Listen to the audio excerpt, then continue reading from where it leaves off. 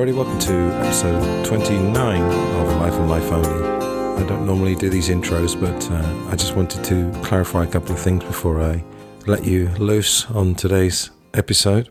First of all, thanks for a lot of feedback on episode 28, which was the uplifting conversation about depression.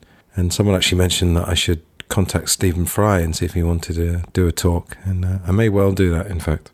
So today's conversation, the thing I wanted to tell you about it was that it was recorded around the autumn last year. It was whenever, in fact, the US were pulling out of Afghanistan, because that was topical at the time. We mentioned that. And it was for the podcast Pods Like Us, which is run by Martin Quibell, known as Marv, and it's a podcast about podcasts. I don't really need to say much else because we cover it all in the conversation. The original conversation was actually about 3 hours, I think. I've pared it down to something manageable. But the original conversation, or Marv's edit of it, which was a lot longer than the one here, is on his podcast feed, obviously, and there's a link to his show in the show notes. But yeah, just to say that there was that topical reference. But other than that, obviously all the ideas haven't changed in the last 8-9 months, however long it is. I also wanted to say that my life coaching has picked up quite considerably recently. And in fact, one of my clients is a listener to Life and Life Only, and we're finding that the combination of inner and outer truth, which is basically what this podcast is about, is also working well in the life coaching sessions. So I really just wanted to say that if you or anyone you know is interested in life coaching, please contact me at lifeandlifeonlypod@gmail.com. Regular listeners will know that I've actually done a podcast about life coaching, just talking about really what it is, or it was part of another podcast. In fact, it's episode 19 at the beginning of it. One of the things that comes up with life coaching is the relationship between that and counselling and therapy and mentoring. It's a bit of a grey area at times, but there is crossover there. In fact, I have been doing life coaching with a person who actually wanted counselling, requested counselling, but I explained that as part of my life coaching diploma, I had done a few modules on counselling. In fact, I worked as a voluntary counsellor back in the day, at a time, in fact, where I probably needed it myself, but there's a certain therapy involved in helping other people, definitely. But just to say that, if you feel like you do need counselling or therapy, life coaching can be a first step. What happened with this person was that we did a few sessions together, and then I referred her on to the sort of support that I thought she needed. Anyway, yes, lifeandlifeonlypod@gmail.com, and in the show notes, I've put my Fiverr page. Fiverr.com is a website where professionals can advertise their services. Anyway, I will now hand you over to Martin Quibell, who helmed this episode. We get into all kinds of Life and Life Only topics. I talk about some of the episodes, but there's a few tangents. Inevitably, we start talking about music for a while, and John Lennon, in fact, a link to Glass Onion on John Lennon. There won't be any outro to this. I'll just let the music play out, and I'll see you for the next episode. The next episode, in fact, it might be a good idea for me to tell you about it, because those outside the British Isles may not know the BBC comedy Yes Minister and the spin-off Yes Prime Minister. So it might be a good idea. In fact, there's loads of clips on YouTube. There may even be full episodes. I'm sure you can find them somewhere. And of course, the DVD is available. So if, for example, you're from the States or somewhere else outside the British Isles and you've never heard of that, it might be a good idea to at least watch a few clips before that episode comes out. But that episode probably won't be out for 2 or 3 weeks anyway, because I've got my Film Gold and Glass Onion audiences to worry about. Don't worry about it. Think about. Anyway, I'll let you get on with this episode, and I'll see you soon for more Life and Life Only. Okay, enjoy.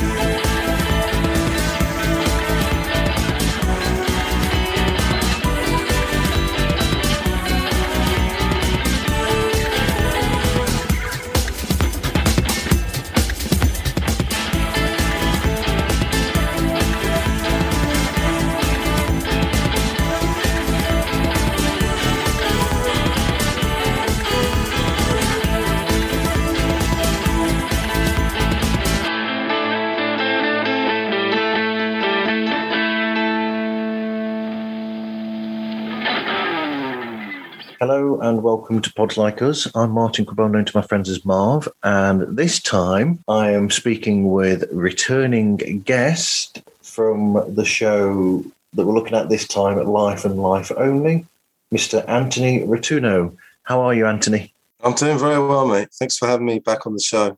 Looking forward to this. For anybody listening, Anthony was on previously on episode 7 of season 1 talking about Glass Onion on John Lennon, which is a really good John Lennon-based podcast, if you'd have not guessed from the title.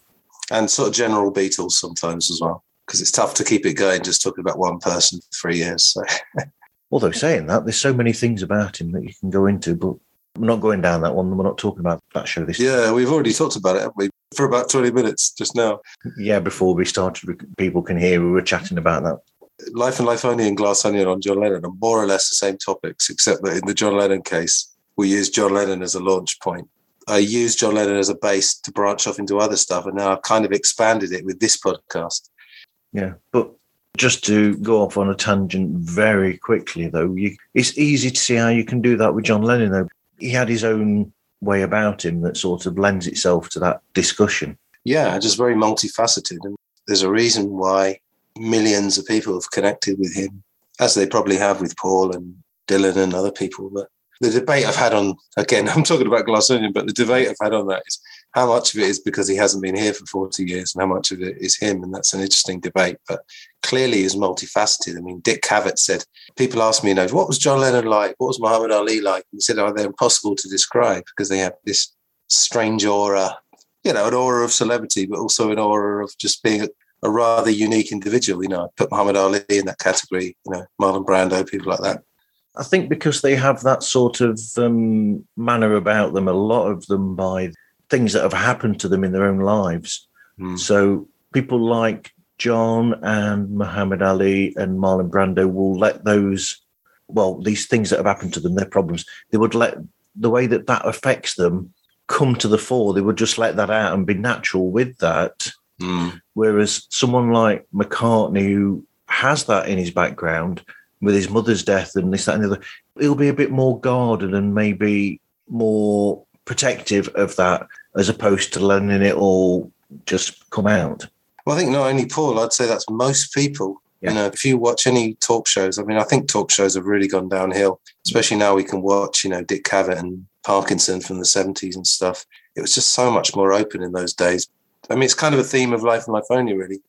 It's difficult to offer alternative views because most people either A, don't know what you're talking about, B, don't want to know, or C, they wouldn't talk about it themselves. So we latch onto in a good way, we latch onto these people who just say stuff that the average person might want to say, but they're too scared to, or they feel uncomfortable with. So they do become a kind of weird spokesman. You can live vicariously because you're thinking, John Lennon would say stuff that I'm thinking, but he says it, Yeah, he just said it and damn the consequences, shall we say. Yeah, I think he knew what he was doing. The sort of revisionist Beatles history is John Lennon was a great PR guy as well, and I totally agree with that. But again, just one final thing about this. Have you ever seen the film Last Tango in Paris? I've seen bits of it. I've not seen the whole film. It's a weird film. It's a Bertolucci film from the 70s, and it's about two people. It's a guy who's grieving. His wife has just died, and it's about two people having an anonymous sexual relationship where they don't even tell each other their names. It's like, can we have an anonymous relationship? And halfway through the film, Marlon Brando just starts giving this speech as his character, talking about his parents and how they were drunks. But his parents were drunks in reality. And essentially, he changed a couple of the details, but essentially he's giving a speech as Marlon Brando, basically, playing that character. My father was a drunk, tough, whore fucker, bar fighter, super masculine. My mother was very poetic and also a drunk. All my memories when I was a kid was of her being arrested nude. We lived in a small town. We lived on a farm. And I'd come home after school and she'd be gone or in jail or something. And I used to have to milk a cow. every morning and every night. And I like that. But I remember one time I was all dressed up to go out and take this girl to a basketball game. And I started to go out, and my father said, "You have to milk the cow." And I asked him, I said, "Would you please milk it for me?" And he said, "No, get your ass out there." So I went out and was in a hurry. I didn't have time to change my shoes, and I had cow shit all over my shoes. And on the way to the basketball game, it smelled in the car. And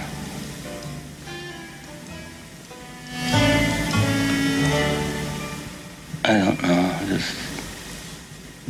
I can't remember very many good things. Ghosty was on and we did a Marlon Brando special, and we were saying, I can't think of any other actor who would do that, who would just bare themselves. I'm sure it's for their own reason, because, everyone knows it's very cathartic to talk about yourself, and especially your demons. I do it on my podcast. I love it. It's an incredible opportunity to do it, and to actually have people listen to it as well. Wow. You've transitioned well there. Well, otherwise we'd have gone for an hour on John Lennon. We would, absolutely. So going into more detail then, so what's the history of the show? How would you describe it? And how did you get it off the ground? Well, actually, the last time I talked to you, I think you were asking me about which podcasts I listened to or how I got started. And the original podcast I listened to was stuff like Joe Rogan, although I've got a bit off Joe Rogan. Alternative media, really. So that was kind of one of my things. And then Beatles and music and films was another sort of strand of it. And then I thought, well, I've appeared as a guest on a few other shows, notably The Mind Renewed, which is it's a friend of mine. Yeah. And we talked about interesting stuff like advertising and propaganda and things like that. And then I kind of thought, obviously I had the John Lennon one, but I thought I've really got to do this. I've got to sort of do a general podcast that looks at alternative views and truth and things like that. So I finally got it going, and it's basically, I call it a search for inner and outer truth, because it's basically got two strands. The first strand is to do with the individual. I mean, I've done a show on meditation, which I'm a great proponent of, and emotional intelligence, using the fantastic book by Daniel Goleman. So part of it is about yourself, because I'm also a life coach. And then the outer truth part is, like I say, alternative media. It's sort of pointing out the enormous limitations of a worldview that's based on mainstream media, just reading the news and feeling that you're informed. And I kind of try and find a way of weaving those two strands together. And really, psychology is it, really, because I'm a big believer that, psychology really drives the world, because psychology drives behavior. Yeah. So, I'm sort of trying to mix those two strands. But then within that, sometimes I just use the podcast as I'd always say a dumping ground for things that I just want to get out there. You must have heard of 10 Rillington Place. I have, yep. Famous murder, John Christie. Yep, Richard Attenborough film. Richard Attenborough film, absolutely. I've been a big, you can't say fan, can you? Because that's such a horrible case. Follower, interested in it. And I did a thing for YouTube with some Rillington Place experts and a guy who actually wrote the only biography of John Reginald Halliday Christie. And I thought, well, I'll put that in podcast form, because some people prefer to have it in podcast form than to listening to something for an hour on YouTube. Yeah, inner and outer truth, and then occasional random. There's a story about table tennis, which I'll tell you about later. Cool. I used to be a table tennis player. I used to play in the league when I was young with my dad. And I could tell you now if you want. It was called The Way of the Nervous Official, a tragicomedy about table tennis. And ask yourself, where else would you find a tragicomedy about table tennis? And it was based on a real event. It was a guy who was going for his umpire certificate, and it was the finals of this local tournament that we all used to be in. And he was officiating, and he made an absolute mess of all the umpiring. He kept giving the wrong scores. And everyone in the audience, being an English audience, they were sort of half trying to politely stifle their smiles and then half sort of sniggering, I sort of expanded it out, added a few imaginary details, and wrote a blog post which came out as about just a 20-minute audio. But that's quite funny. So if you want something that's a bit more humorous. And I talk about nerves as well. I'm sure we all suffer from nerves. So talk about why that happens, what actually happens to your body when you suffer from nerves. That was a fun one. I suffer from nerves, especially with this show because I haven't recorded for a while. That can happen, can't it? If you don't do something for a long time that you used to, that can bring those nerves back again because you've almost like not quite lost, but there's that edge that you're used to it. And then when you stop doing something for so long and then come back to it, a little bit of that comes back again. You're absolutely right, because I used to teach in not schools as such, but language academies in Spain was the last place I was in. And it's so weird. Yeah, you teach from September to June or July. And then by July, you're like really firing. You're really into it. And then you have 2 months off. And we all used to say the same thing. You walk in the classroom and you have this horrible spaced out feeling where you don't know. You feel weirdly disoriented because you've had 2 months where you haven't been surrounded by 10 people sort of hanging on your every word and expecting you to teach them English. Yeah, it's a weird feeling. What actually happens then when you're in that situation? Do you just go for it, or do you have sort of like something within yourself that you used to do to get yourself ready for that and prepared? No, it's interesting. Like I said, I'm now a life coach, and I'm still mainly an English teacher, but I've just got a few life coaching clients. And I realized that I've basically been self-coaching probably all my life, but particularly, say, the last 10 years where I've been on a kind of relentless self-development kick.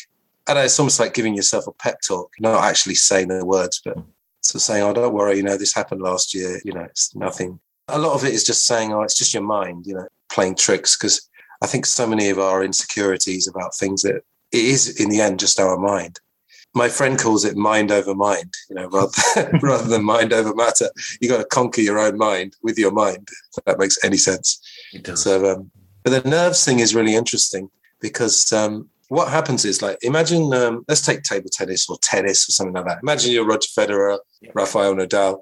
You've been playing tennis for 30 years and you have what's called muscle memory. So your arm knows exactly what to do. You don't have to think about it. You think a little bit about tactics, but essentially when you go to play a backhand or a forehand, you know what to do. You have a thing called expert amnesia, which means that when you become an expert at something, you don't have to think about how to do it. You just know how to do it. But what happens is when you get nervous, try and imagine this. You're in the Wimbledon final, or I talked about the snooker final. You probably remember Dennis Taylor and Steve Davis, years ago. Suddenly you're there in front of thousands of people. And when you get nervous, you suddenly think, hang on, how do I do this? And you suddenly have to start thinking about, oh, how do I line up the cue, or how do I line up my racket? And, it happens to guys, we've probably all been there when you're 16 and you go up to a female for the first time in your life and you suddenly forget how to speak.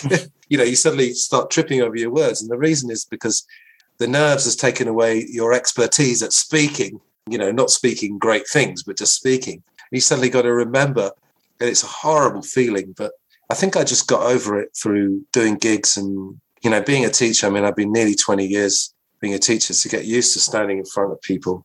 But yeah, I kind of self-coach, to answer your question, really. Give yourself a pep talk. I used to be in bands playing bass mainly. When I first started doing that, there were the nerves there. But then when you do it a lot in a band, those nerves don't show quite as much because, like you said, it's like almost like a second nature in a sense. Dear me, I can't imagine what the nerves would be like now because I've not gigged in maybe 15 years, so I don't know what it'd be like now. Well, I found one way is to, this sounds a horrible prospect, but do something that makes you even more nervous. I'll give you an example. I used to do a bit of acting. I went to drama school and I did some amateur, and I did a couple of Shakespeare plays. Okay. I mean, they weren't even like well-known ones. I think it was one called Love's Labour's Lost, which is not even one of his best known. And the nerves of trying to learn the lines, because it's English, of course, but it's obviously a different type of English. And so I hadn't quite learned the script properly. And someone said a line that I thought was my cue for my next line, but it wasn't. And suddenly you're like, oh, Jesus, where am I in this play? Like, because something like Hamlet, maybe, or Macbeth or King Lear, I know the plot very well, so I kind of know where we were. But this one, I was like, oh, my God, where am I? That horrible feeling. I think it was just chosen by our teacher. I think they just purposely just didn't want us to do Hamlet, because I suppose it's very difficult to start doing, to be or not to be speech, knowing all the history of it and all the actors who've done it before you. So I think it was it was a smart choice by our drama teacher to choose that one. We did Merchant of Venice, which I always quite liked. Yeah, I like that. And then we did Measure for Measure, which is a good one. Minor Shakespeare, but as you know, minor Dylan, minor Beatles, minor whatever is often as good or better than the famous ones. And then I also did a little bit of stand-up comedy. I just did a course and a few newcomers gigs. So it's an interesting thing where if you do something that's really, really, really scary, then the slightly scary thing like playing music doesn't seem so bad. So that's quite a good thing you can try. But obviously doing the really scary thing is then a horrible prospect. But it's a sort of a way of, I don't know, navigating that, you know. To someone starting out with Shakespeare, they probably find Hamlet is a very accessible story. Because although it gets a bit complicated towards the end with all the poisonings and everything, essentially it's a pretty simple story. But then you get other ones which are very, very convoluted. In the musical realm, you've got that where there are sort of songs where, Lemmy used to get fed up with, from Motorhead, he used to get fed up with the Ace of Spades. Colin Hay from Men at Work, he absolutely hates the song Down Under. And there's a lot of groups that are like that, where there'll be the song that's the more famous song, but they themselves are fed up with that song. Did you used to watch Big Train? Yes. Do you remember the one with Ralph McTell? Go on. Really funny. You know, Ralph McTell had a song called Streets of London. Yeah. Just for your overseas listeners, Big Train was like a sketch show. Simon Pegg was in it, wasn't he? He was in Shaun of the Dead, various other people. Yeah. I can't remember which actor it is, but they're playing Ralph McTell. It's a kind of a folky crowd, little folk club, and everyone's clapping and going, "Oh yeah, brilliant!" And then Ralph McTell says, "I'm going to play you a new song," and then the audience immediately starts sort of whispering among themselves and looking disgruntled, and they all start going, "No, Streets of London, Streets of London," like, as if they just want him to play that song over and over again. Oh, it's brilliant. So yeah, you can get saddled. I mean, if you're lucky, I mean, even think of the Stones, how big the Stones are. In the end, you know, they probably have to play, what would it be? Satisfaction, Honky Tonk Women, Jumping Jack Flash, Sympathy for the Devil. They're almost obliged to play 6 or 7 songs, aren't they? Even with a massive back catalogue like that. Do you remember the story of Jimi Hendrix when he used to do concerts and people used to shout titles out to him? Jimi Hendrix used to shout back, "I'm not a jukebox, for God's sake." Was that Jimi Hendrix? That was Jimi Hendrix who used to say I heard that from Bill Hicks, used to say that.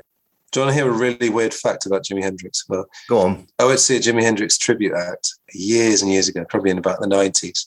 Do you know the song Third Stone from the Sun? I do, very much, yeah. You know,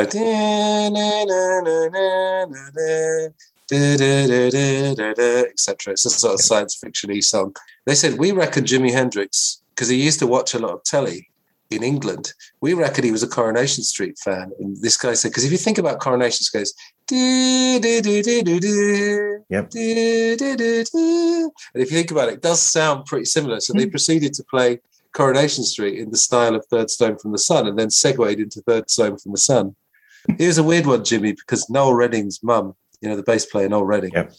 His mum really liked Jimmy and she was really protective of him. She used to say things like, oh, you know, that poor young man, you know, he needs a good night's sleep or something, because Jimi Hendrix, by about 69, he looked like he hadn't slept for weeks. And the other famous one is the song Fire. It was like a snowy night or a cold night in England. Jimmy said to Noel Redding's mum, oh, can I stand next to your fire? And then turn that into a song. Yeah, it's great. That's brilliant. Should we go back to Life and Life Only? Possibly, because we're going to carry on down there then. We need to go back to the podcast we're talking about.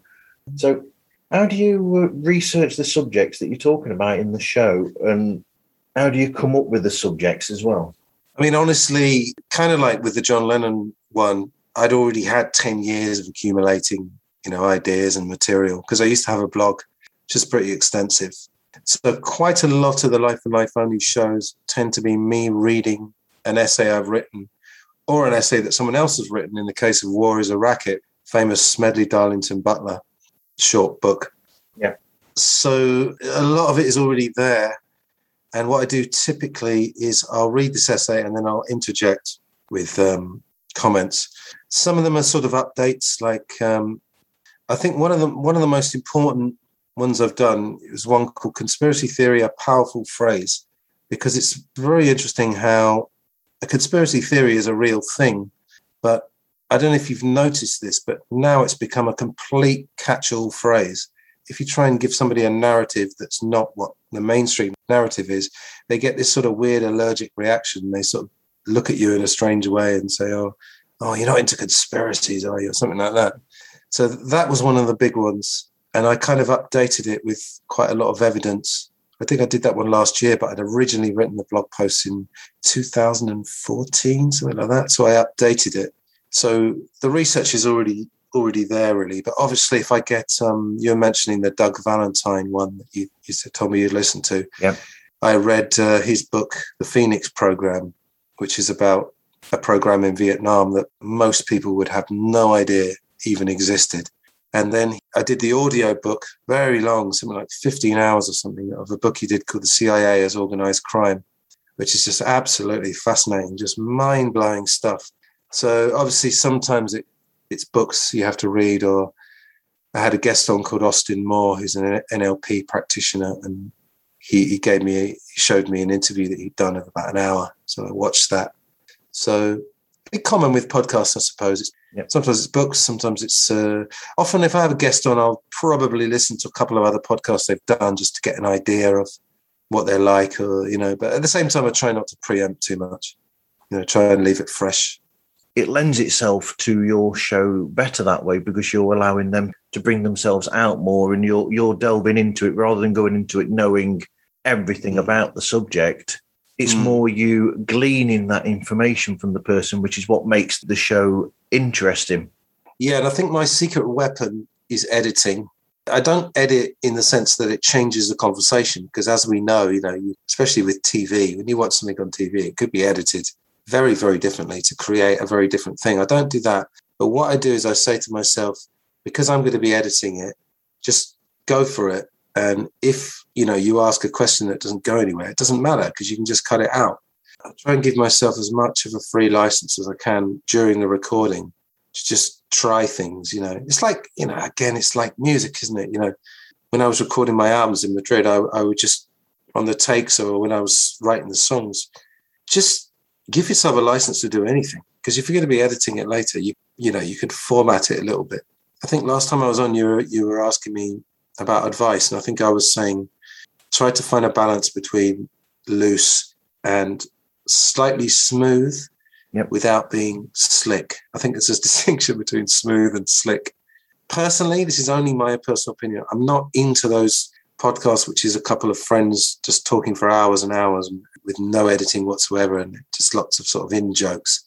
You find yourself doing it when I do film reviews. Sometimes there'll be an in-joke between the two of you that people wouldn't understand, which is fine. Yeah, so basically I try and be as free as possible during the conversation and then sort of sort it out later. And sometimes there have been some quite big editing jobs where people have mentioned something that we were talking about earlier, and they've mentioned something that they forgot to say, and then you've got to slot it in. It's a bit tricky at times, but it's kind of worth it when you hear it back. It's a bit like you've mentioned Douglas, but actually during the show itself, we've not mentioned him at all. That was pre-show when we were talking about. Oh, was it? Right. Well, that was an interesting one, yeah. It's a guy, like I said, Douglas Valentine. He's written these books about Vietnam and the CIA. And the thing is, he's actually hard of hearing. And he was following the Skype subtitles.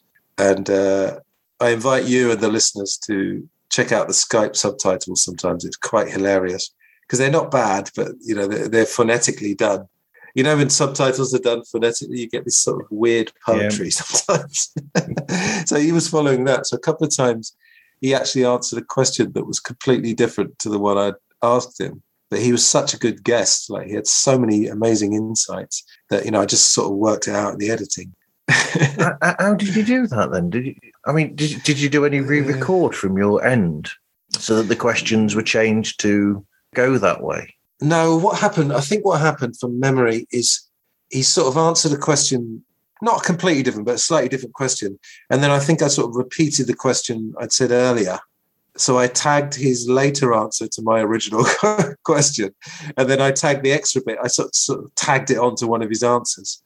So it came out a little bit funny at various times, but I think the information was so good that he was putting out that it didn't really matter, But I've had a few adventures with that. I've had people who, one time I was recording and their voice came out terribly, but they'd done their own recording where their voice came out well. So I had to stitch the two together, which took, just hours and hours because we hadn't started the recordings at the same time. Editing can be a bit hideous at times, but like I say, it's worth it when you hear it back and it sounds, nice, Ed Chen does that actually, something similar to that. When he'll record his show when they was Fab, you'll say something all between you all, and then he'll suddenly say, "Oh, I'm just going to say this now so I can edit it in," and then he'll say something, and the reason is because it wasn't quite clear. It was almost exactly the same as the question he asked, but it had gone into a slightly different era where he's saying, "Well, if I worded the question this way instead, it fits better with the answer that you gave." He will then edit it after that to work that way. Yeah. And I love his editing. Yeah. I was on his show a year and a half ago, maybe. We did a commentary on the Rutles, talking over the film. And it was really tricky because we were on, is it Zencaster he uses? Yes. Yeah. Yep. So we had the film going on YouTube, and then obviously we're doing a commentary, but we can't see each other. It's audio. And he did an amazing job of syncing, because with commentaries, you've got to have the film going in the background, just in case people aren't watching along with it. Obviously, we encourage them to watch along. It's much easier. Yeah. Just did this with Jaws, actually, for my film podcast. Did a Jaws audio commentary. And he managed to stitch it all together. It was very impressive, particularly since he's now back to putting out a show a week. I kind of put out roughly a show a week, but across my 3 podcasts. And then if I'm in trouble, I'll put something out from ages ago, give it new life. But I don't really feel any pressure to get anything out because I don't have a boss or an editor. A lot of the stuff I say is quite provocative. Yeah. Because, again, the general conceit of the show is that I believe, and I used to work with activists in London, so I've had some experience. I still believe that the majority of people follow mainstream news and more or less believe it. Whereas I think mainstream news is a good source for just events, as in the US are pulling out of Afghanistan. But having discovered podcasts and things of people who would do 2, 3, 4 hours of analysis, you realize how incredibly more complex the world is than the one that's presented to us. I don't apologize because I think that's wrong to say I'm sorry for having alternative views, because they're based on a lot of the time on research as well as intuition. But I do kind of say, look, I'm not here to offend anyone. However, this is my podcast. I've taken the time to create it. I'm obviously paying for it. It's not very expensive, but, Podbean fees and all that. Yes. Yeah. I bought the equipment. This is my platform, and I'm going to say what the hell I want, And if you don't like it, you're free to turn it off. This is the thing. Do you remember Jerry Sadowitz, the Scottish stand-up comedian? Yep. Not inflammatory in terms of, politics or anything like that, just making really, really inflammatory jokes and stuff. And I went to see him, actually. I was in Australia. I went to the Melbourne Comedy Festival, and he was there. He'd got in the Melbourne papers for being offensive. And he said, look, if you're offended, what the are you doing at my show? You can't come to my show and then start being outraged. It's the same with podcasts. If someone says something that offends you, then just turn it off. But if you choose to listen, that probably means that you're slightly interested in it, and you believe maybe there is a kernel of truth there. So yeah, the English side is definitely, we have to apologize for breathing almost, don't we? But you can break that conditioning gradually. Hang out with some Americans, because they seem to be a lot. I remember when I lived in Asia, there was a American woman who I was quite friendly with because she was a teacher as well. And I noticed, like, when she would talk to people, instead of saying, "Oh, could you do this?" or "Would you mind if you did that?" or "I was wondering if you could do this," she would just say, "Can you do this? Could you do this?" Just more directly. And I just felt like you just get things done much quicker. As an English teacher, I could tell you, British English is full of, "Could you do this? I was wondering if you could. Do you think you could? Sorry for asking, but could you?" So it's full of all these ways of making everything sound much more indirect. So sometimes, hang out with some Americans or some Aussies, and it's just like direct. Absolutely. Yeah. So how do you find the guests that you have on your show, and then how do you get them onto your show? More or less the same with the John Lennon ones. Some people in this glorious world we live in now, which is sometimes glorious, sometimes not. Douglas Valentine, again, I just heard him on a couple of podcasts, just wrote to him on his website, and then about a week later he said, "Yeah, I'll talk to you." And it just gets set up like that. Austin Moore, who was the NLP guy, he's the brother of a friend of mine who I used to teach with years ago. You just make acquaintances over the years. Oh, I did a show on, I'm going to guess you're a Black Mirror fan, the one Nosedive, the one about the social ratings? I haven't actually seen Black Mirror. Also really good. I think it's my favorite episode of Black Mirror. Okay. It's the one, what they have now in China, the social credit system. It's a heightened version of that, where everywhere you go, you're just constantly rating people. Really, really interesting. I saw a really good analysis of that on YouTube from a guy called Harry. And again, there was an email address, and I just wrote to him and I said, "Oh, do you fancy?" Because his video had only been 20 minutes. I said, "Do you fancy, doing a deep dive on that?" People just generally say yes. You don't get rebuffed too much. Some people are busy. And when we were talking last time, I said, in a way, I'm not really interested in having famous people on my shows. Yeah. Even let's take Paul McCartney, someone like that. I'm sure if Paul McCartney wrote to me and said, "I'd really like to be on Glass Onion," I wouldn't turn him down, of course. But yeah. In a funny way, any time that I've had any contact with someone who's slightly famous, essentially you're going to get less time. They'll probably say, "Oh, I've only got 30 minutes," or whatever. And they're going to start giving you these stock answers. Even Doug Valentine, who's not really famous, but he's sort of a respected author, I had to kind of get him off that tack of giving those same answers. So I tend to contact people who are either not famous or not particularly famous, but just whose work I like. And most people, they just say yes, generally. You word it in a particular way, flatter them a little bit. Everyone likes a bit of that. It's interesting you should say that, because for the other podcast that I do, which is the George Harrison podcast, we've got an episode coming out where we spoke with Ken Womack and Jason Krupa about the new George Harrison, Eric Clapton book that they've written, All Things Must Pass Away, and other love stories, or other assorted love stories. We had Ed Chen on as a third chair. So there was me, Hudson, and Ed. And on the lead up to it, I was talking with Ed and explaining to him that, I've purposely avoided listening to any of the other plethora of Beatles-related shows, because, as we both know, there's a lot of them, because I didn't want them to picture the way that or the questions that I'd end up asking the two of them. And then Ed actually gave me a really good answer to that. And he says, I look at it in the way that if I hear another show talking to an author about a book, sometimes I'll purposely take note of the questions that they've been asked so many times, and I'll avoid that, and I'll be looking at the questions that they're not asking. Yeah, I do exactly the same thing, actually. I've done that. I've written down areas, especially I think Ken and Jason have done the rounds of a lot of the Beatles shows, the same as Chip Madinger and Mark Easter. Yep. When they brought out 8 Arms to Hold You, they contacted me and said, "Oh, would you like us to be on the show?" And I said, "Yeah, sure." And then I found, they'd already been on 4 or 5 other ones. I often say to guests, actually, I just make it clear to them that I'm sensitive to the fact that they've been asked this stuff. Like Dan Richter, I had Dan Richter on a couple of times. Yeah. And every man and his dog has asked him about Stanley Kubrick and what's it like working on 2001, and what was John Lennon like. Rod Davis as well, of the Quarrymen.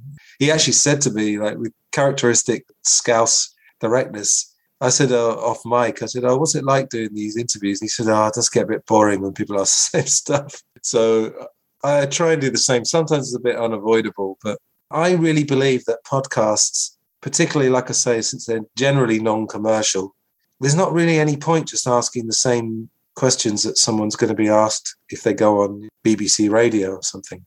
We have this outlet to come at things from different angles. I think that's the beauty of it. Back in the old days, a lot of bands and artists used to do pre-recorded question answers, didn't they? And they used to send them out to different radio stations. They would pre-record the pretend interviewer asking a question and then have the pre-recorded answers that the record company have sent out to all of these radio stations. That's it in a nutshell, basically, where they're all giving the same answers to everything all the time. Yeah. Whereas what you're trying to do then, and what I learned from that Ed said, was don't do that. Instead, look for the subjects that people haven't broached. And then there you've got the more interesting thing, because, dear me, I'm going back to the Beatles again, and I'd really rather not. No, that's all right. But, it's the stock of, oh, well, how many times can Paul McCartney rehash the Yesterday story? Well, he managed to again, didn't he, for that 3-2-1. I don't know if you're a tennis fan, but when you watch those press conferences and they go, "So, Novak, Djokovic or whatever, Andy Murray, so what did you think of your game today?" They just have to say, with sport, it's a thing like, what are you going to say? Like, "Oh, I played well in the first set. didn't play so well. My backhand was good today. My serve was good. And I was just thinking, God, it must be so boring. I mean, okay, they have a privileged life. You know, they get paid very well, etc. But have you ever seen the documentary Radiohead, Meeting People is Easy? No, but I would love to see that because I love Radiohead. Yeah, I do as well. It's sort of Ben's OK Computer era. It's definitely pre-Kid A. And, you know, you can tell very quickly that Radiohead, they're quite shy, actually. Maybe not Tom so much, but the others. And they're kind of they're very artistic, creative people. And you can just tell they're just so tired of this crap, just these boring questions. And they have to do these, you see them doing these inserts. Hi, this is Ed from Radiohead. You're watching MTV. And you can just see at his face. I mean, I haven't seen the doc for years, but I remember it. And you're thinking, oh, God, I know he's in a privileged position. I know he's earning a lot of money, but you still kind of think, oh, poor guy, you know, in the sense he just looks so uncomfortable. And with Paul, I mean, I've been commenting on it recently, and it's very tricky when you've got a John Lennon podcast, because when you start saying negative things about Paul McCartney, the sort of tribal stuff comes out, and, you know, people will intimate, oh, you know, you're a Lennon guy or whatever. You know, I'm doing a John Lennon podcast because I tend to connect more with him, but I've said a million times, I think they're perfectly equal. But the thing with Paul McCartney, he's just everywhere. It's like you never get any space to breathe. You know, he brings out McCartney 3. Before you know it, there's McCartney reimagined, and then he's doing something else. He's just always there. And I was saying recently, you know, I hope he lives a long life. But when he eventually goes, there'll be a huge reappraisal, and he'll get, in a way, more love then. Because obviously you get more love when you're not around for various reasons, psychological reasons, and just because people suddenly realize there's not going to be any more music. Yep. But the guy is just everywhere, you know, and I've been staying off social media a lot because, you know, you join a lot of Beatles groups. And the first thing you see is like Beatles, Paul McCartney, John Lennon.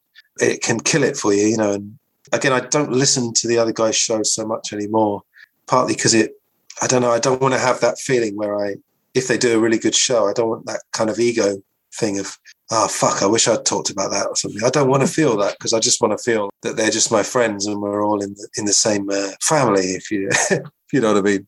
I don't want to feel competitive. I don't want, you know, the ego to protrude. So, you know, but it's just tricky. Like Paul McCartney is so overexposed. I mean, the guy's just everywhere. I suppose in his time of life, he wants to get it all out before he eventually passes. Yeah, plus he's got that work ethic already instilled in him from back in the day. But even up to the age of 80, well, that's incredible. Yeah. But you're right, yeah, when people pass away, there is a reappraisal, because it's happened over the years with Cobain and other people as well. I can see it happening with Chris Cornell and Soundgarden as well, and people like that. Yeah. Oh, by the way, I just saw last week when Nirvana came to Britain. I think it was on BBC or ITV. Really, really good, because Nirvana, rather like Jimmy, they kind of made it more in Britain than in America initially. And there's some really lovely stories of them staying in these B&Bs and these really like cheap hotels in London. And everyone speaks really well of them. Just said, oh, they were really nice. Yeah. I think Nirvana's music has just aged fantastically. I was listening to some of it the other day. And I think it's just quality, absolute quality. I didn't realize, again, I got from this documentary, Kurt Cobain was actually talking about the Beatles. And he said, I love the Beatles and I love Led Zeppelin. Yep. And I suddenly realized Nirvana is actually a mixture of Beatles melodies and sort of Led Zeppelin style hard rock. I was suddenly thinking, wow, I think that's why I like it so much. It's obviously the lyrics have got that personalization, but it's almost the Beatles meets Led Zeppelin. You've made me realise now about that, because so Mike from the podcast, My Classic Albums, mentioned another podcast again, because of it being, I think, did you say something about it being the 30th anniversary or something of... Nevermind, yeah. So he's talking about that on a future episode, and he wants people's memories of it or opinions, and he's asked people's favourite song. I have trouble with that, because I think there's so many good songs on that album, but in the end, I ended up picking Come As You Are. And I mean, there's memory of that from when I've been in bands and we actually played that. Thinking about it now, I can see why I've probably picked Come As You Are, is because it is that. It's the riff mentality of the, or the riff feel of the Led Zeppelin, but with the melodicism of the Beatles. Absolutely. I've not thought about that until you just said it, and it's just made me realise exactly why that song resonates with me. Yeah, great band. But yeah, the thing about you're saying about after people die, it also happens actually. It happened with Muhammad Ali, actually. Although he only died in 2016, after he was stricken with Parkinson's. I'm going to sound terribly cynical now, but if you notice, suddenly he gets equated with Martin Luther King and people like that. And Muhammad Ali was an important person, but he was also a pretty flawed character. Yeah. But if you know the story of Malcolm X, sorry, this is a tangent, we can't go on now. I think Muhammad Ali was majorly brainwashed by the Nation of Islam and Elijah Muhammad, who just happened to father something like 8 children with 6 different women who were his secretaries. So, yeah, very holy man. And Muhammad Ali basically abandoned Malcolm X, and Malcolm X was murdered almost certainly by the Nation of Islam. But yeah, it's a funny thing, isn't it? When people die or people get very ill, you just see them in an immediately different way. It's weird. Yeah, but circling back, I think when Macca dies, I think he'll probably get the respect that I don't know if he's still craving it now. Maybe he is, maybe he isn't, but he'll get it all, ironically, when he's not here anymore, Yeah. Well, beyond mic or off mic, we were saying that John Lennon's genius is being open to weird things happening. We were off mic, but saying that. But I agree with that. Yeah. We were talking about happy accidents, weren't we? We were talking about happy accidents, and how Blonde on Blonde from Bob Dylan had a specific sound to it because of the immediacy or perceived immediacy of some of the recordings on there.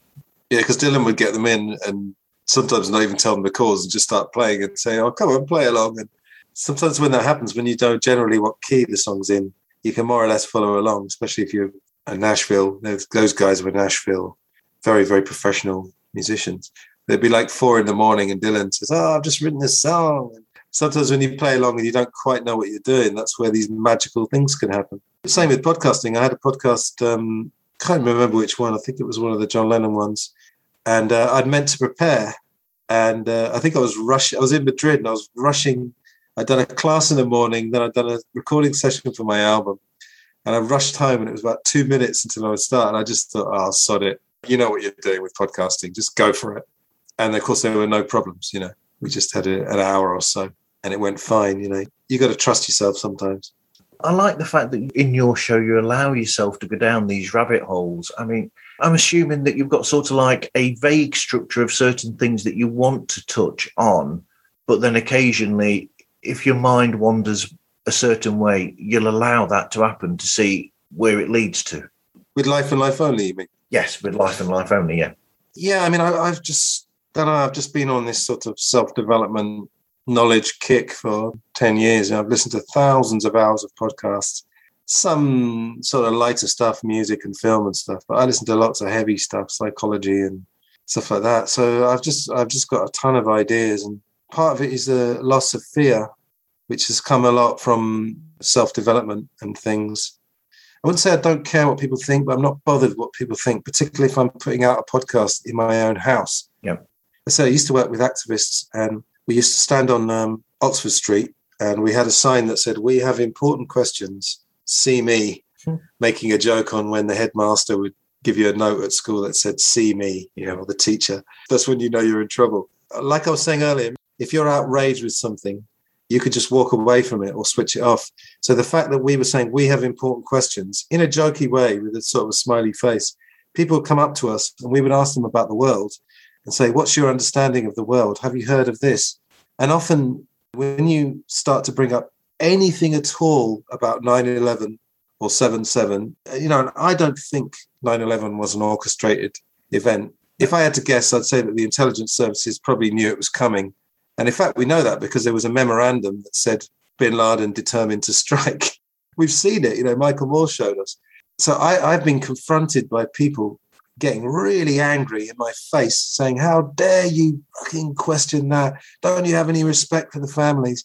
I used to busk in the underground on Friday nights in King's Cross because it was one of the best pitches. You got more money. Yep. There was a thing where they were booking pitches. So you book 2 hours at a certain pitch. And King's Cross can be quite rough. And on Friday and Saturday nights, I'd get drunks, never nasty, but sort of trying to intimidate me a bit or singing along right in my face and coming up next to me and doing an air guitar. And I used to be a manager of a William Hill, which is a betting shop in Camden, again, which can be a bit of a rough area. Absolutely. So you'd get a lot of people they spend their whole day going from the pub to the bookie, so they get a bit pissed. That's drunk for your American listeners. Yeah. And when they lose a bet, you get people abusing you, going, you fucking... So I've had all that. So the idea of just putting stuff on a podcast and getting a message back. It's not really going to faze me. So really it all comes down to fear. It's what I learned. So many people are just full of fear and they don't even realize it. And so they just don't want to go anything. And this is where, I very, very occasionally get a bit angry or a bit irritated on my podcast when I'm doing solo ones, not with guests. Basically the compliance of the public and the fact that, as I was saying earlier, this conspiracy theory phrase is now used for anything. You're not allowed to question vaccines or you're anti-vax. And my question is, why in 2021 are there still only two positions, pro-vax and anti-vax? Yeah. Why is there nothing in the middle? I don't understand. I went to a writers group here where I live, and they were nice people, but I was saying, how many people are in this group? And they said, well, there's a core of 5 or 6. And we got this weirdo anti-vaxxer who came last week. And I was thinking, for God's sake, you're a creative writer. Your whole point is that you're supposed to be open to things. It just sort of irritates me how people essentially just allow themselves to be told what to think.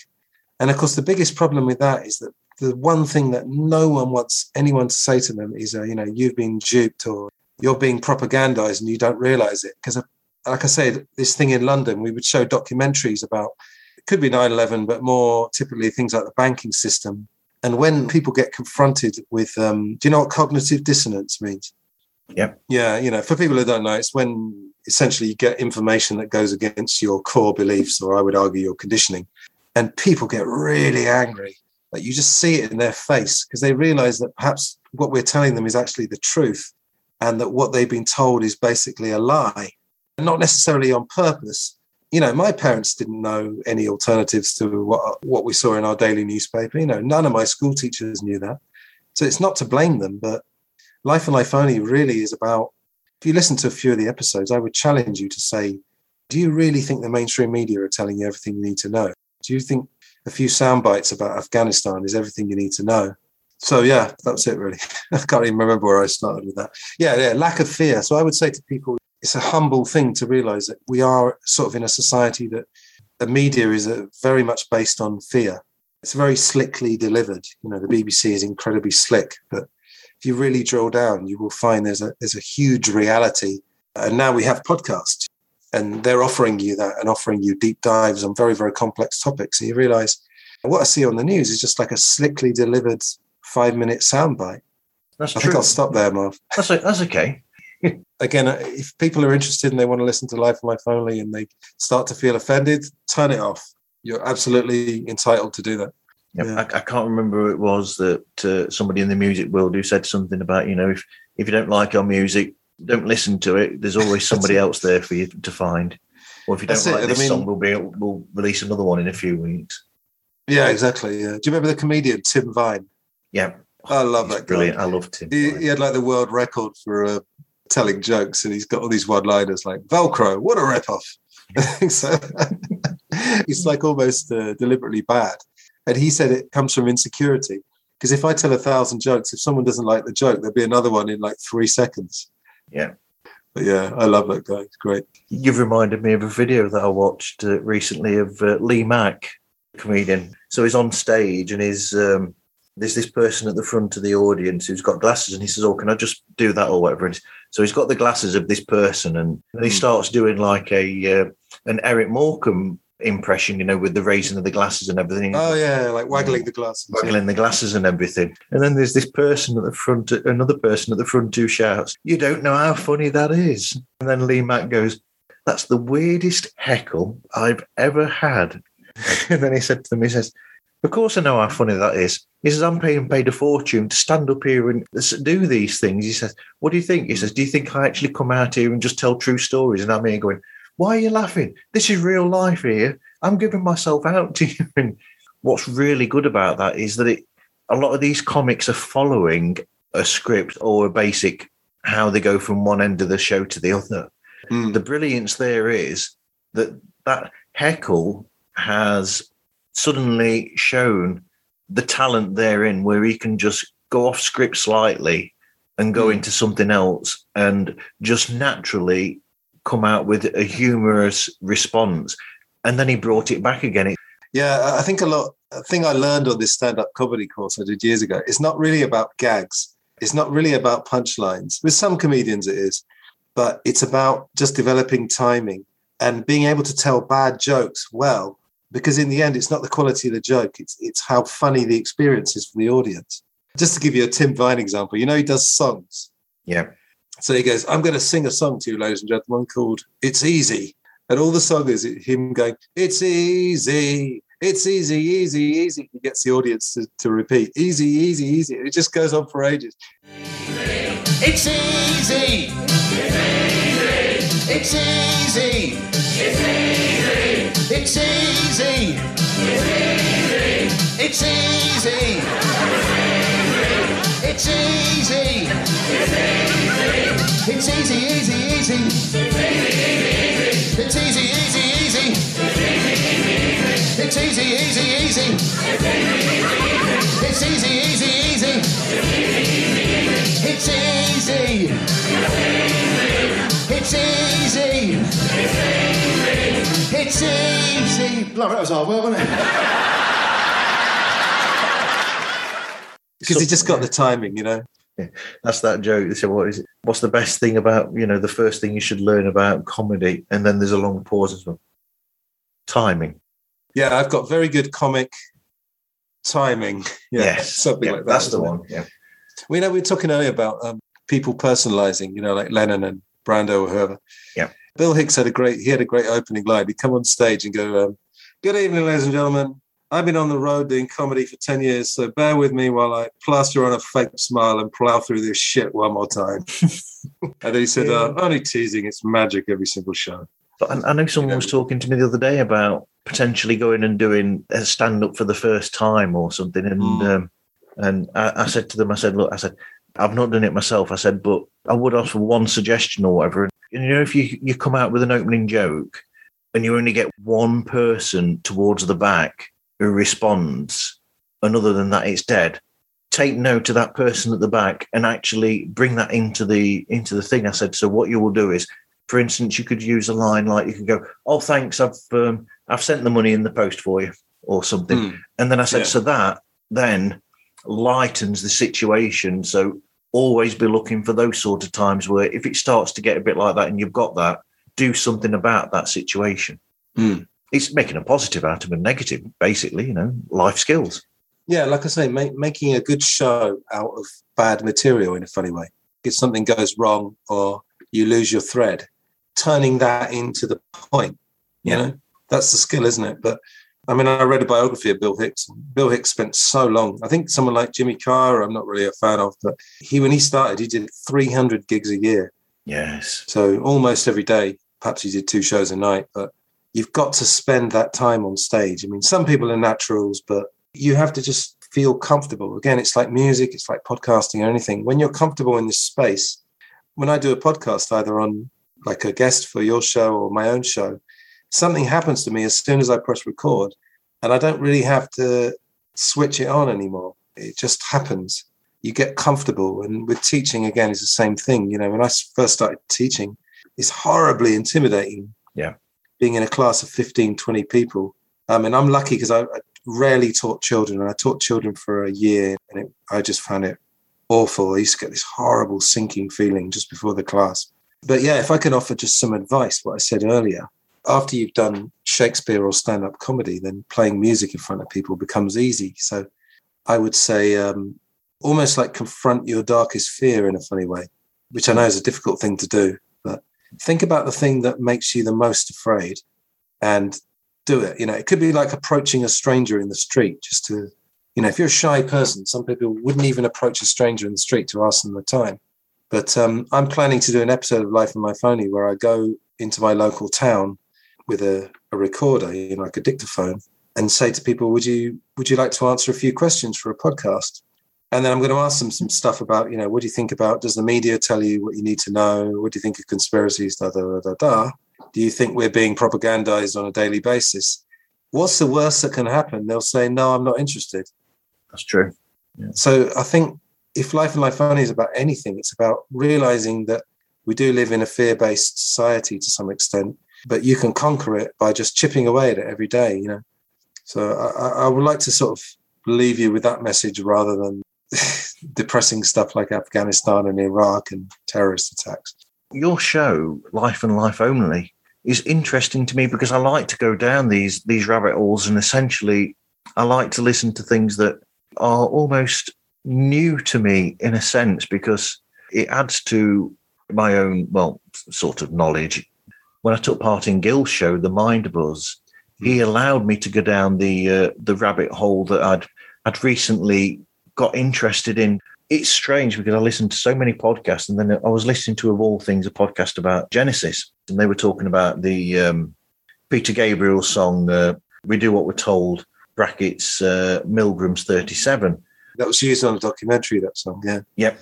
And then one of the people that actually does that show, Mike Lord, he actually majored in psychology in university, and he started to go into detail on what Peter Gabriel was speaking about in that song, which, I mean, I always thought for all these years, I just thought of that song as an interesting vignette of a piece as opposed to a fully formed song. But because he explained where that came from and the story behind it, it suddenly made the song more interesting to myself. And I went down the rabbit hole of trying to find out more about what that was all about. And it was interesting. And then Gil, as soon as he started The Mind Buzz, he said, "Oh, what was that you were talking to me about?" And he allowed me to go down that. And for anybody interested, the idea of Stanley Milgram was that I think he was a lecturer at Yale, and he was interested in, he had kept close watch of these trials of these German leaders, and the fact that they were basically answering and just saying, look, you know, these things that we did them because we were being ordered to do them, and it was our job to do them. And so Milgram thought of doing these experiments where he would see if that was the truth.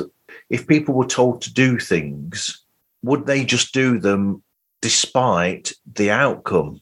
So he came up with this idea where initially, the first time that he went through it, he put these advertisements in the newspaper to advertise for people to, or volunteers to take part. Well, actually, they weren't volunteers. They were paid $4.50, I think it was, at the time.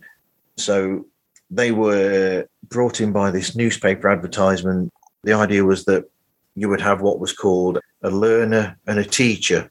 So you'd have one person behind the glass in one room, and in the other room, you had somebody who was attached to an electric chair with electrodes on, and they had these series of words. You'd have associated words. You'd have one word, and you'd ask the learner for the associative word. And if they got the word wrong, you were to electrocute the learner. You had a dial at the back that sort of like explained different levels, and each time that they got one wrong, it would go up a level as to how the electric shock was. And at the back of them, they had somebody called a supervisor who would just oversee what was happening.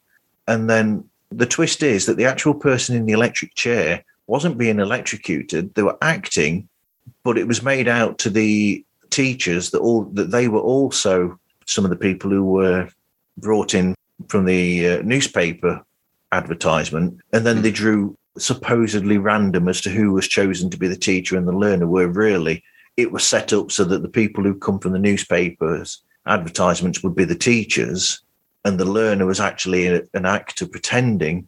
And the actual experiment was to find out how far those normal, ordinary people on the streets would go with the instructions they were given to electrocute these people until they would stop doing it. And would they just keep going on?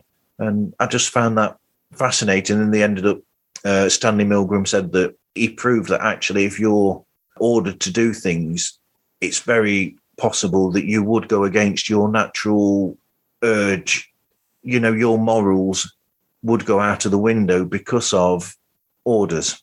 Absolutely, yeah. I think it was a certain percentage would go up to the point where they would actually kill the person. Yeah. I mean, you've really hit on something there, because another thing I wanted to say really about media, it's actually well known, this is a fact, that the CIA infiltrated the media, which sounds like some bizarre, again, like a conspiracy theory, but it's Operation Mockingbird is a real thing. And essentially advertising does the same, because if you talk to people, they will all say, oh, advertising doesn't work on me. And I'm like, well, I'm sorry. There's a reason why advertising is $1 billion business. It does work on you, but you just don't know it. Yeah, absolutely. So again, a kind of another mantra of Life and Life Only is perhaps that there are forces out there that actually know you better than you know yourself, including me. I'm not saying I'm anything different, because they know, they do experiments, they know what triggers to pull. And you see this on social media. There's absolutely no doubt that there are lots of dummy accounts on social media.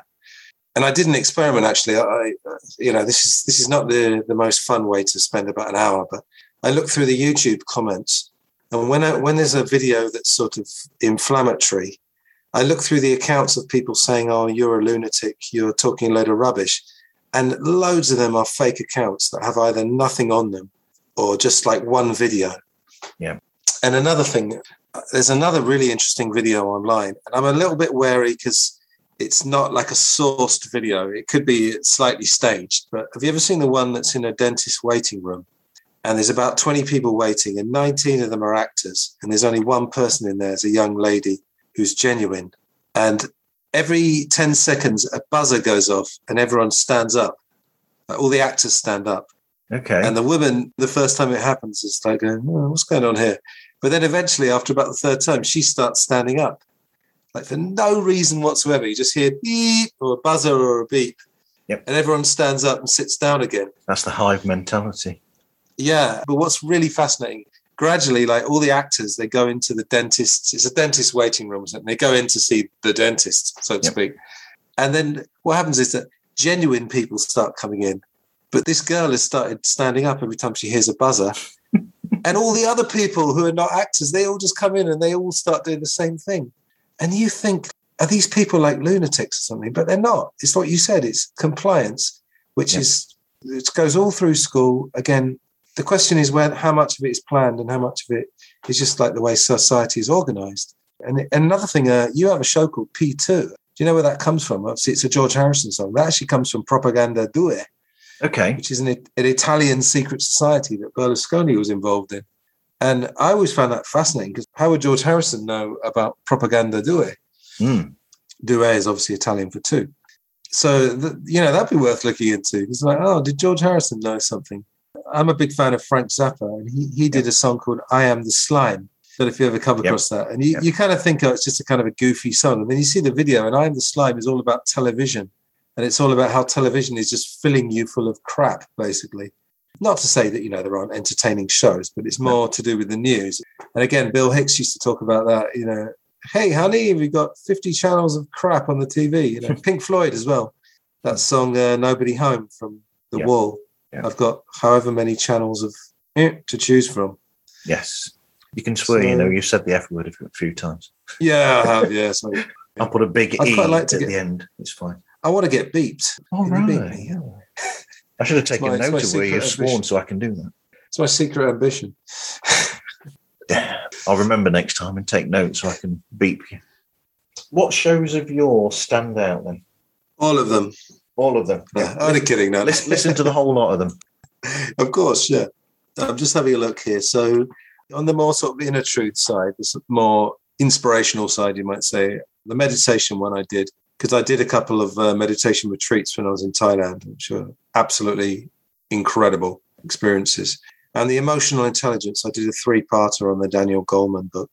I think one that's very important was this one I talked about, Conspiracy Theory, A Powerful Phrase, which is like a 1.5 hour deep dive on the phrase itself rather than, I don't look at Princess Diana or the moon landings. I'm not even especially interested in that. It's the weaponization of the phrase, because it's about shutting down debate. So, you just use that phrase and then immediately X amount of people will just switch off. Yeah. If you want a bit of comedy, like I said earlier, the one about table tennis, and I kind of put on a bit more of a comedic, a lighter, different voice for that one. That's quite an amusing story. This poor guy, he just had this absolute nightmare, and I feel bad exploiting it, but it was 30 years ago.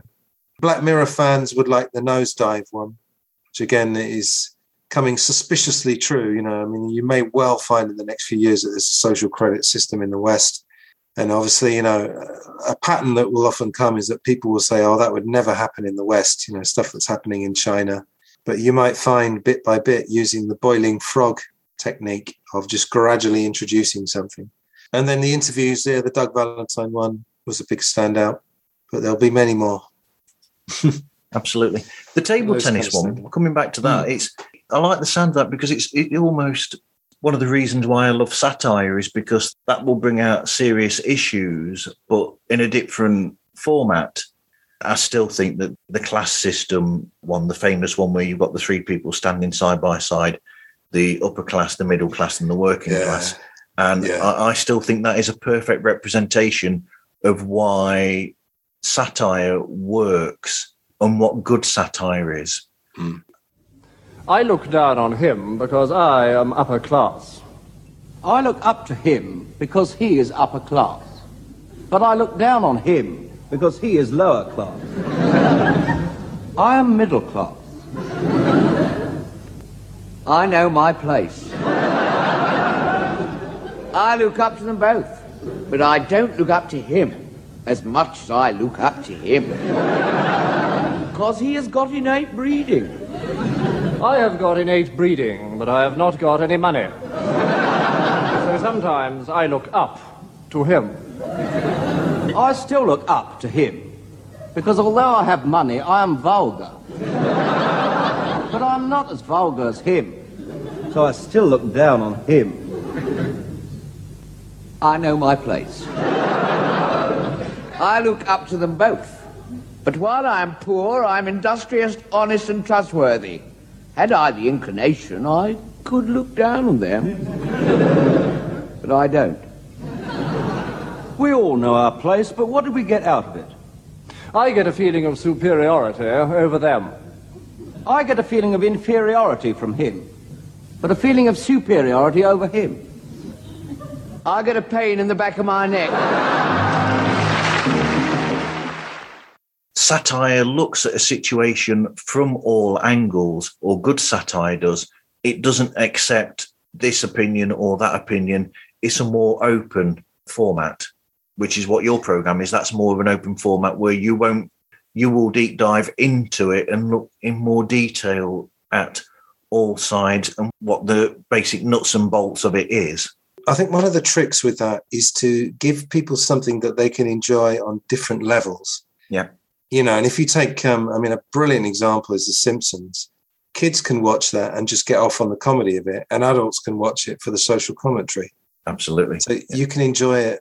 I've never actually been the hugest fan, weirdly enough. I'm not one of those super fans, but I can see that at its best, it's doing something very, very clever.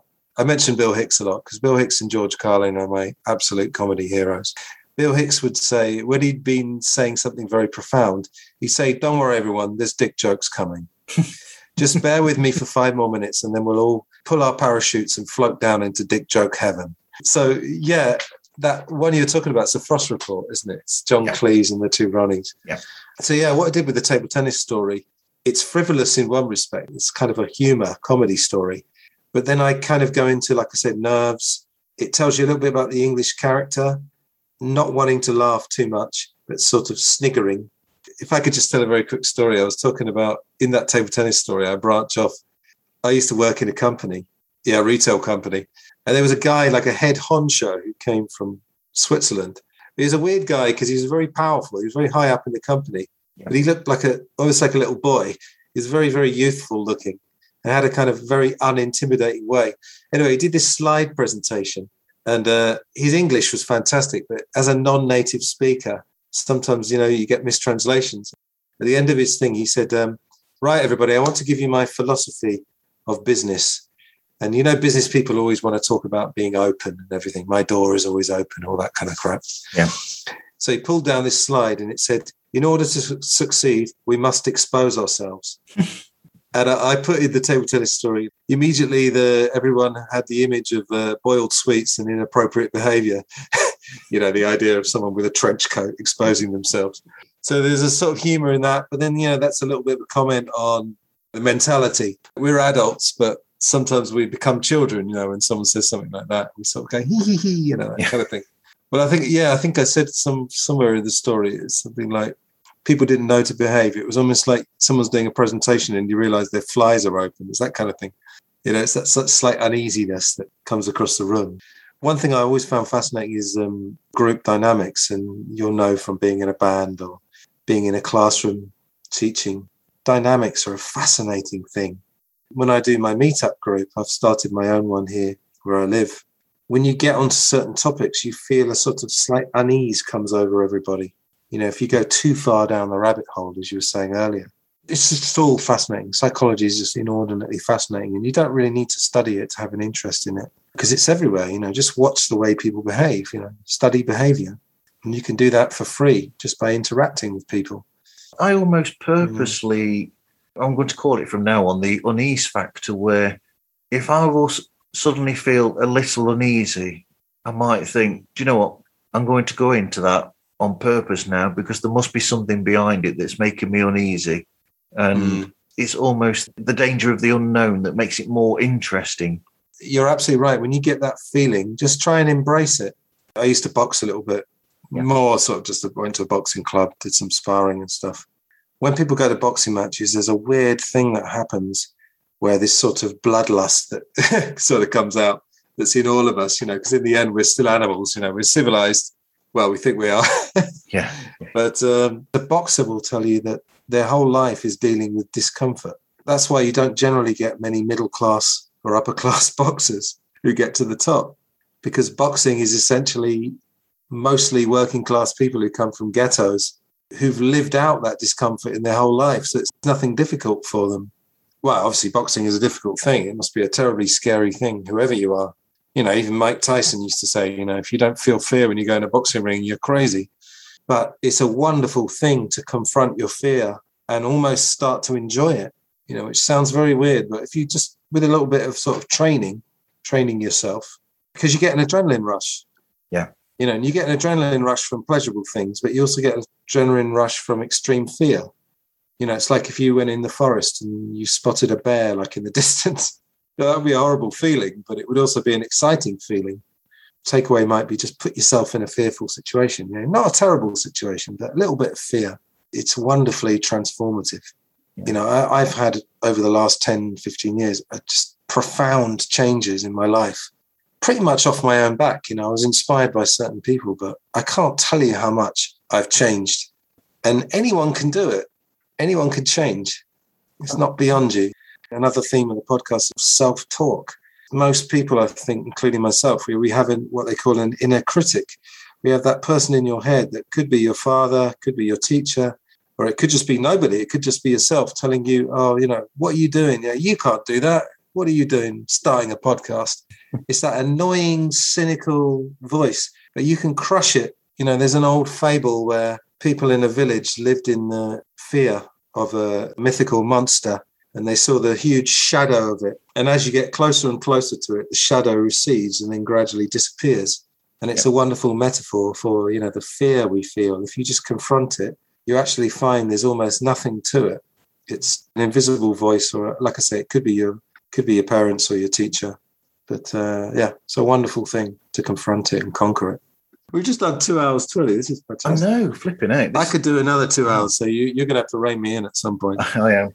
We're going to have to bring this to an end shortly, I think. Could have some lunch. Yeah, So, what other shows would you suggest to people that you really enjoy listening to? Oof. There's so many.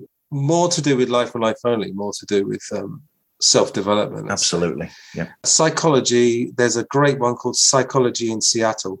And I actually had both the guys, I had them on Glass Onion to talk about John Lennon's psychology. That is brilliant because it's deep, but it's very accessible at the same time. There's a good one called Tangentially Speaking. Yes, I've heard of that one, yeah. A guy called Chris Ryan, and he's written a book which I'd really like to read called Civilized to Death, which is not as morbid as it sounds, but it's talking about how modern civilization has brought us, it's almost like 2 steps forward, 1 step or 2 steps back. Technology is great on one level, but we're losing, I think everybody knows this, we're losing that communal feeling of the past. Families are getting split up, that kind of thing. But it's not a depressing show by any means. No. If you really want to go a bit more hardcore conspiracy, but very, very well sourced, the Corbett Report, Corbett. It's James Corbett, again, who's been on Life and Life Only. Very, very reasonable guy. pretty much everything he says is well sourced, and he believes in open source information. Oh my God, there's so many. It's hard. And The Mind Renewed, which is a friend of mine. For music, my favorite album with Jeremy Dillon. That's actually the name of the show. Can I have a quick look? Okay. Yep. It's just millions, but I'll try and just pick a couple. I mean, Beatles ones, I'm sure they've all been covered on the show. Glass Onion on John Lennon, that's really good. I'd love to meet that guy one day. No, just kidding. I really like The Unexplained with Howard Hughes. Yes. Not that Howard Hughes, but he's a guy. I like him because he's been a mainstream radio DJ for years. He's found a happy medium where he will embrace alternative ideas, but he will challenge the person. Just a couple more. If you're interested in advertising, there's a good one called The Dark Arts of Marketing, which again is not as dark as it sounds, but it's sort of telling you advertising techniques from a guy who actually uses them in his daily life. For songwriting, you've probably heard of Soda Jerker. Sure. Absolutely, yeah. Soda Jerker on songwriting, that's a good one. With Brian Sy. Yeah, they're from Liverpool, aren't they, those guys? Yeah, they went to Lipper, didn't they, I think? Lipper, yeah, absolutely, yeah. A million film ones. I mean, the Projection Booth podcast is good. Next Reel is one I listen to. I'm going to plug a couple I've been on, but only because they're my friends, not because I've been on them. But Real Britannia, REEL, is about English movies, British movies. Great. And The Stinking Pause, PAUSE. The guy who runs those, Scott, he likes his puns, as do I. Obviously. And then just literally two more. History by Hollywood is a very good one because it's reviews of films which are based on real events. And what they do is they'll actually go scene by scene and tell you how true to reality, but not done in a dry way. It's entertaining. And then final one is called Napalm in the Morning, and it's the Vietnam War through film. So they take all the classic films like Full Metal Jacket and Apocalypse Now, and again, they'll tell you how realistic it is. And I think a couple of them are actually, I don't think they're Vietnam vets, but they're actually been in the military, so they know what they're talking about. Well, that is a quote from Apocalypse Now, the title. Yeah, of course, yeah. I love the smell of napalm in the morning. Yep. Absolutely. There's 100 others, but I'll leave it there. Okay. I'll give you that poem. I'm going to mention a poem because I love poetry, I love words, and Anthony is a lover of poetry and words and has taught English as well, I believe. Yep. Still am. Yep, still teaching English. So this is The City of Sleep by Rudyard Kipling, who is one of my favourite authors. Over the edge of the purple down, where the single lamplight gleams, know ye the road to the merciful town that is hard by the sea of dreams, where the poor may lay their wrongs away, and the sick may forget to weep. But we pity us, oh pity us, we wakeful are pity us, we must go back with policeman day, back from the city of sleep. Weary they turn from the scroll and crown, fetter and prayer and plough, they that go up to the merciful town, for her gates are closing now. It is their right in the baths of night, body and soul to steep, but we pity us, our pity us, we wakeful, oh pity us, we must go back with policeman day, back from the city of sleep. Over the edge of the purple down, ere the tender dreams begin, look we may look at the merciful town, but we may not enter in. Outcast hall, from her guarded wall, back to our watch we creep. We pity us, our pity us, we wakeful, our pity us, we that go back with policeman day, back from the city of sleep. There you go. Wow, that's lovely, yeah. There's a lovely rhythm to that, to the writing as well, isn't there? Absolutely. Well, I've always found that, even with his novels, there's a rhythm to his writing in that as well that I really like. What's the famous quote with Kipling about treating two imposters? There's a brilliant quote which has always stayed with me. I was thinking, this coming up, I knew about, the love of poetry and of literature, and I thought I've got to do something because it's something that I'm not able normally to go into. I've got lots of poetry books. Because at the side of me as well, I've got Spike Milligan's book of Milliganimals. I've got quite a bit of T.S. Eliot as well because I love the Practical Cats. There's so many to choose from. I'm going to swear again, I'm afraid, but Larkin wrote a poem about your parents, they fuck you up. Do you know that one? I've been dealing with family drama recently, so it kind of stuck with me. I know the Kipling, I mean, I won't read the whole poem, but I think the famous bit is always, if you can keep your head when all about you are losing theirs and blaming it on you. If you can trust yourself when all men doubt you, but make allowance for their doubting too.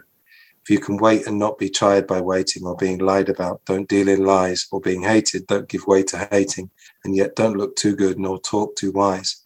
And then just the famous line is, if you could meet with triumph and disaster and treat those two imposters just the same. Yeah. So that's interesting. I think with poetry, same with really good song lyrics, I don't think there has to be one meaning. You can take whatever you want from it. And it's interesting, that line, don't look too good nor talk too wise. I often think about that when I'm podcasting, because when you're trying to dispense some sort of truth that you've learned, one of the natural reactions that people would say is to feel like they're being patronized. Yeah. It's like a reflex action. And I've had this before, like, again, you know what I was saying earlier when I used to be doing these events in Oxford Street, when you confront somebody with something that they kind of suspect might be true, but it goes against their conditioning, they will get angry. And one of the things they'll say is, oh, yeah, you know everything, don't you? That's one of those reflex.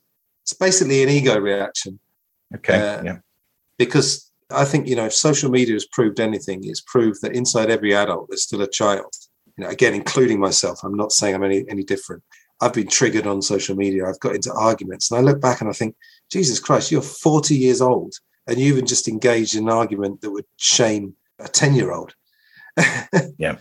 So that's an interesting thing as well. We won't go on a tangent now, but ego is another thing. If your listeners want to take anything away from that, study ego, study your own ego and see how much it basically guides your actions and how you need to guard against it. Because the ego is essentially, the id is the child, but I think an ego makes you behave in a childish way. So there's so much to mine, but you've got to be if you are interested in developing, you've got to be very honest with yourself. And it's very painful as well. It's painful to analyze your own behavior, but you don't need to necessarily go into therapy or, and have a professional. You can almost do your own self-coaching or self-therapy in a way, especially with the internet. You can get so much. You've got a whole university course there waiting for you to pick and choose a little bit. But, there's so much opportunity now to learn that there's really no excuse in my book for not, at least questioning what you're being told and stuff. Yeah, the information's out there. You don't know how easy you've got it nowadays with the internet. Yeah, well, again, one of the things that people will say about conspiracy theories, they'll say, again, I'm using the term in the sense of this sort of weaponization of it. They'll say, I bet you read that on the internet. Or they'll talk about people on the internet. Who do you know that doesn't use the internet? Apart from, your granny and children under the age of 5, although they probably do, to be honest. So when they say like stuff on the internet, that doesn't really mean anything. I think what they mean is that a lot of stuff on the internet is not necessarily sourced. I get that. But in terms of, just learning and self-development, there's so much there. It's all there waiting for you if you're so inclined. Anyway, that's the last speech I'm making today. That's all right. I don't need to Thank ask you you very advice much. now because you've just given it. So in terms of the podcasting, I think that works for podcasting as well, what you've just said. Yeah, with the podcasting, the sort of mechanics of it, I think last time I was on, I was saying, try and find a nice middle ground between slightly smooth. I take out the ers and ums, for example. And if there's too much repetition, I edit that out. But then I don't think it sounds too slick, because another thing is, if you watch the news, just watch a news program and really analyze it. It's just slick beyond belief. They even talk in that funny voice. Hello, welcome to the news. And they'll say something like, America has pulled out of Afghanistan. And they'll show footage of, probably saw that footage of those Afghanis falling from that American military plane that was coming out of Kabul. If you go back to, this is not really nice to watch, but if you ever watch Walter Cronkite announcing that JFK had died, he puts down his glasses and he looks like he's about to burst into tears.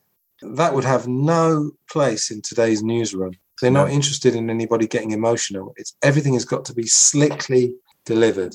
This is the news. 100 people have died in a suicide attack in Iraq. It's just this horrible desensitization. So I think with podcasting, especially if you're talking about something that you feel is important, personalize, tell stories about yourself. I'm doing it a lot for myself, but you sound like you've got lots of good stories. I've got hundreds of stories from my own life. So I try not to self-indulge too much, but people love it when they personalize. As we were saying earlier, when you get to know a podcast and you listen to a few episodes and you start to like the person and start to feel like you have a kinship with them, then when they start talking about their own life, I love it. I think, brilliant.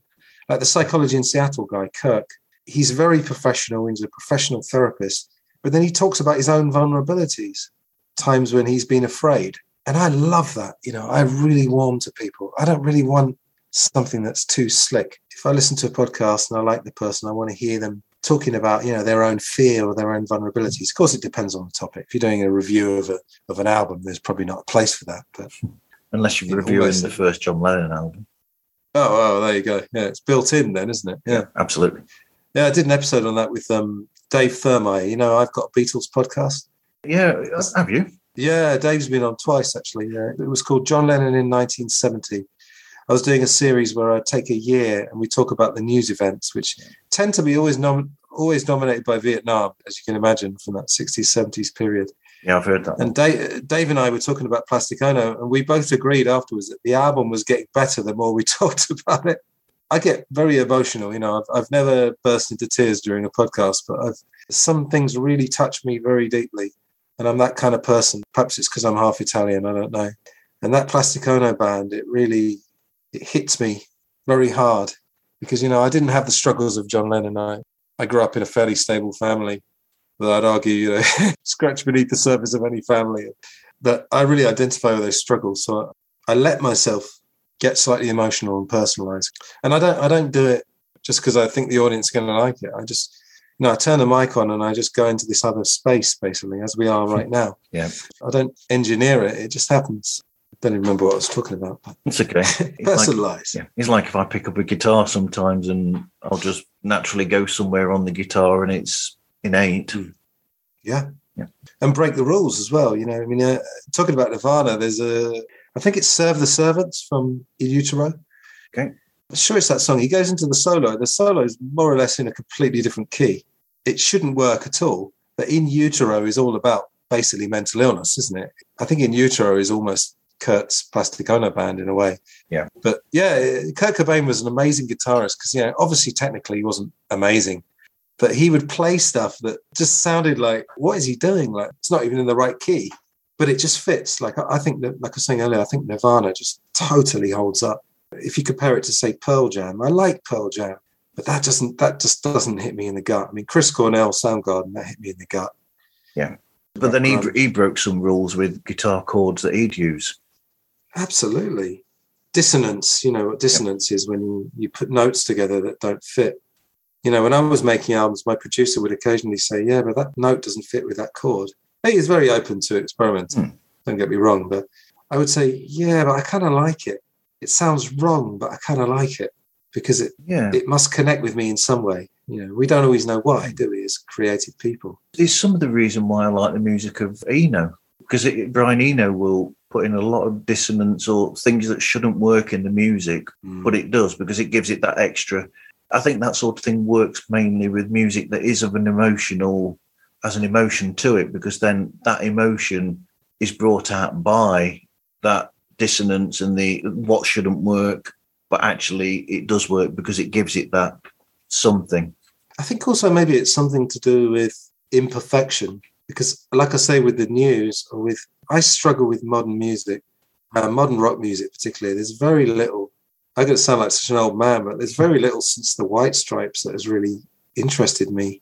I've tried, but the thing is, I think nowadays we have so much music. When I was in Spain, someone downloaded 30 gigabytes of music to my hard drive.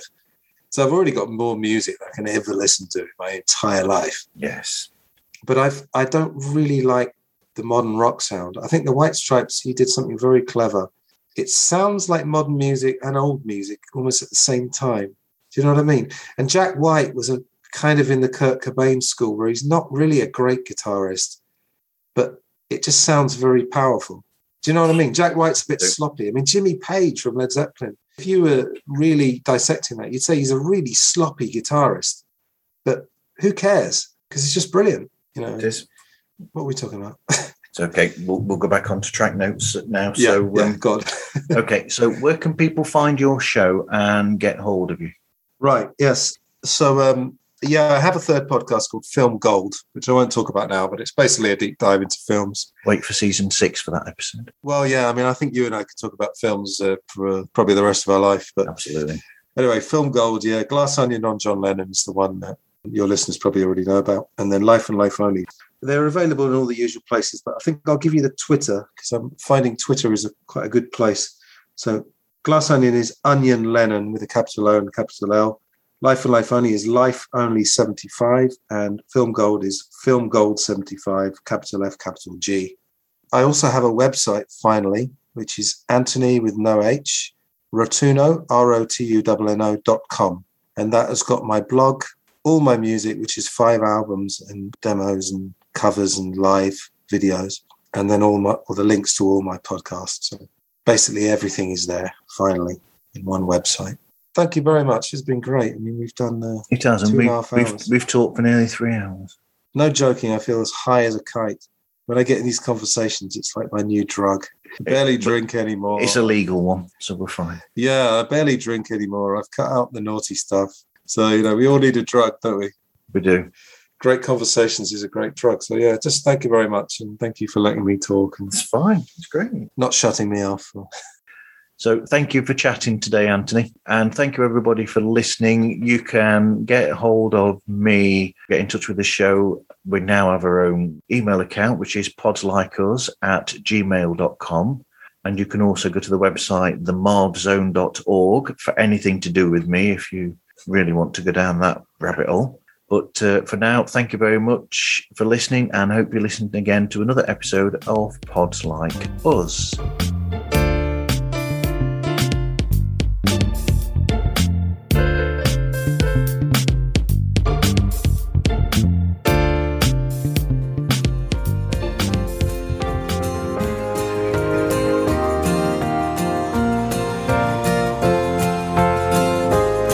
If you'd like to support my work across my 3 podcasts, which are Life and Life Only, Glass Onion on John Lennon, and Film Gold, go to buymeacoffee.com/Anthony Rotuno, where you can make a one-off donation or take out a monthly or yearly subscription, which will give you early access and bonus podcast content. Thanks again for listening.